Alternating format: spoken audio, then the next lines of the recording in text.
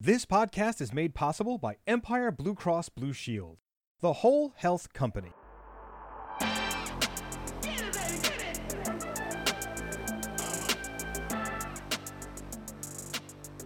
Welcome to our Go Bronx podcast, episode 2. We made it to a second episode. I'm Olga Luce. And I'm Angel. On today's Go Bronx podcast, we are going to meet one of the country's founding fathers, Gouverneur Morris. Not only was he one of the founding fathers, but he was the guy responsible for actually writing the preamble to the United States Constitution. That's the part that reads, "We, the people of the United States, in order to form a more perfect union, establish justice, ensure domestic tranquility, provide for the common defense, promote the general welfare, and secure the blessings of liberty to ourselves and our posterity. Do ordain and establish this Constitution for the United States of America." He was a pretty cool dude, and he is one of my favorite forefathers. Wait a minute, you have a favorite forefather? Yeah, doesn't everybody? I think only a historian would have a favorite forefather, but if I were to choose, I think it would be John Hancock, because I do write with fountain pens and quills, and I have impeccable penmanship, if I do say so myself. 8 years, Catholic school. Good for you. Well, Gouverneur Morris is my favorite forefather, and in fact, I sometimes refer to him as G-Mo. Of course you do. Do you know that he was the only delegate at the Constitutional Convention in Philadelphia in 1787 who was opposed to slavery? James Madison, who would later serve as the 4th president of our country, said, quote, "He never would concur in upholding domestic slavery. It was a nefarious institution. It was the curse of heaven in the states where it prevailed," unquote. Oh, snap. But G-Mo was a genius. He attended King's College, now Columbia University, at the age of 12, graduated with his master's by 16, and he was a lawyer at the age of 23. College graduate at 12, master's at 16, and a lawyer at 23. I'm starting to question my life choices.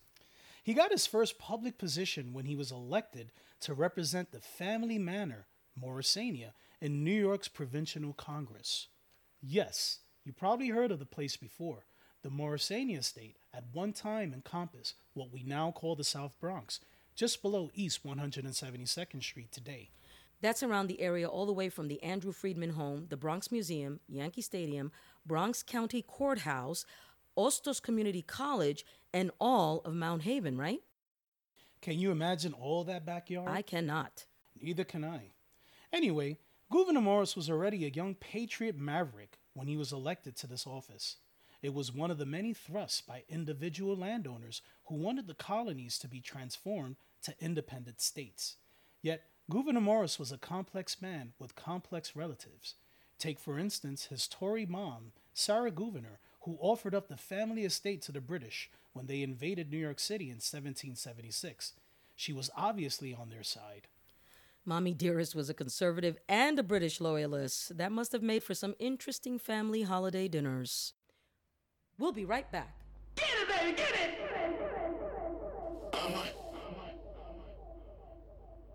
And now, for a little segment we like to call Yo Angel. Yo, Olga. Some people claim that the inspiration for Max Fleischer's 1930s cartoon Betty Boop was a Bronx performer named Helen Kane. Is that true? You know this has been up for debate for years. The story goes that the cartoon character supposedly drew inspiration from Helen Kane, a girl from Hunts Point.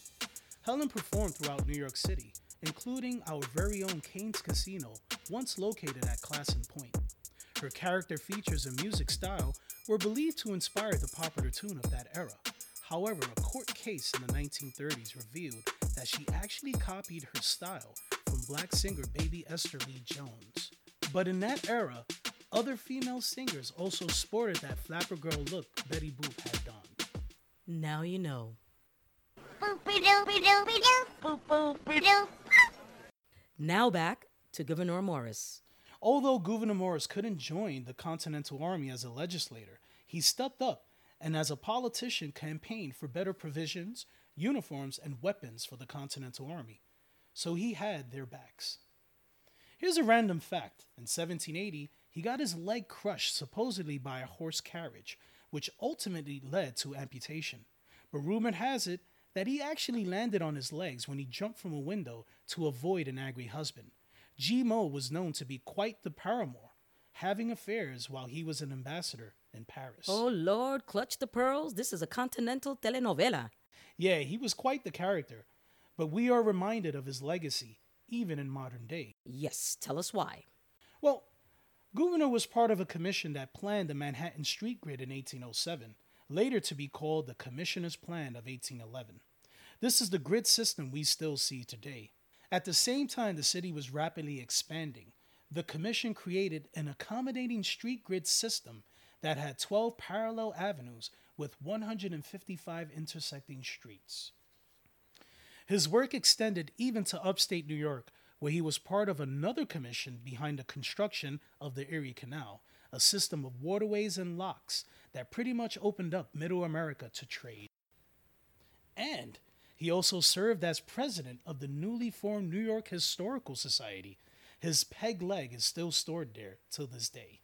That's wild. Wait, his wooden leg is at the New York Historical Society? Like right now?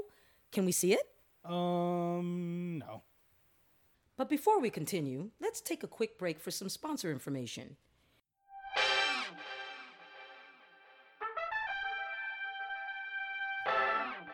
The world has changed a lot in the last year, and more than ever, you need health insurance you can rely on. Empire Blue Cross Blue Shield is the whole health company, and that means they are dedicated to improving the health and well-being of everyone in the Bronx and throughout the New York service area. They've been supporting the health of Bronxites for 86 years, providing you access to high-quality, affordable care.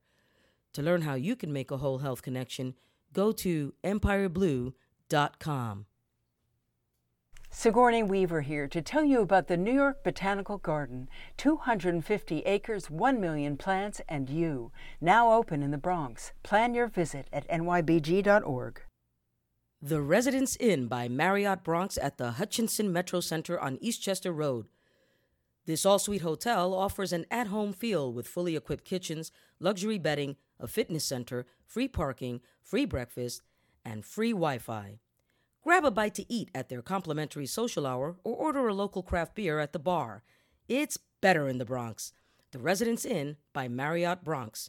For reservations, call 718-239-3939. 718-239-3939.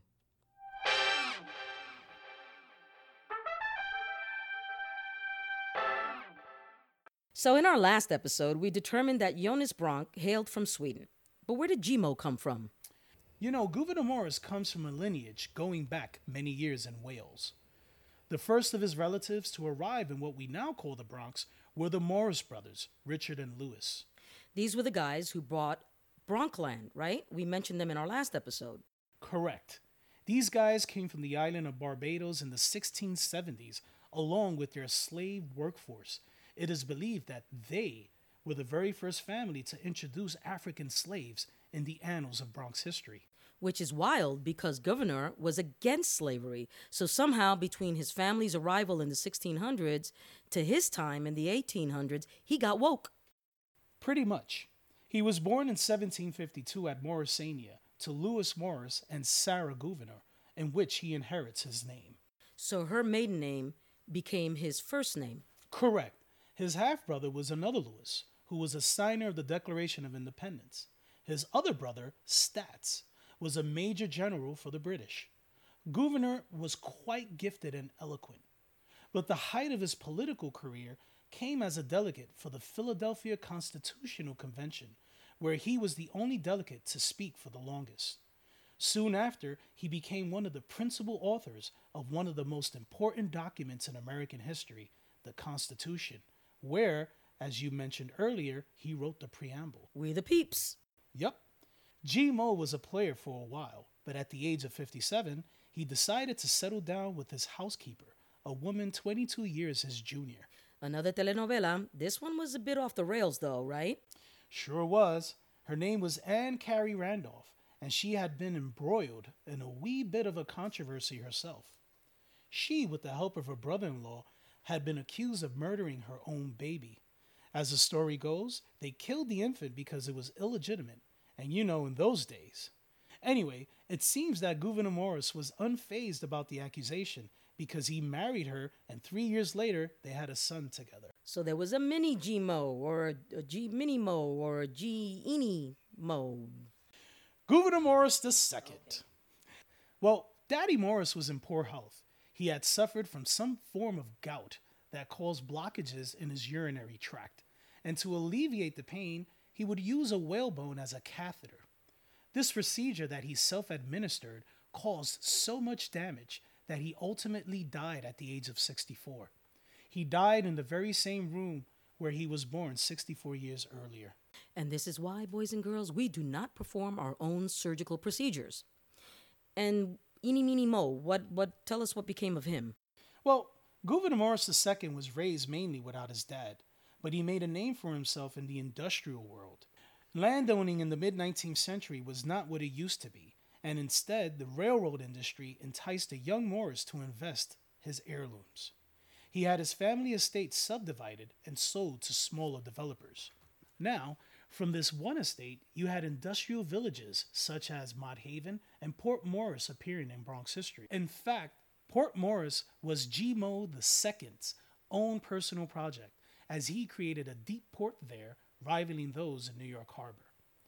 Places today like Morris High School, Morris Heights, and Morrisania still hold those family legacies. Well, that was great stuff. Thanks, Angel, for educating us on Founding Father Gouverneur Morris and his Bronx legacy. Thank you all for tuning in to our Go Bronx podcast, produced by the Bronx Tourism Council and made possible by Empire Blue Cross Blue Shield, the Holt Health Company. Additional promotional support is provided by NYC & Company. Mucho thanks to our pod headquarters, the Huntington Free Library and Reading Room, for hosting our recording. Follow us on Facebook, Twitter, and Instagram at GoBXPod. To access some of the links mentioned in this episode and for more information about previous episodes, go to GoBronxPod.com. And while you're there, subscribe to our e-newsletter.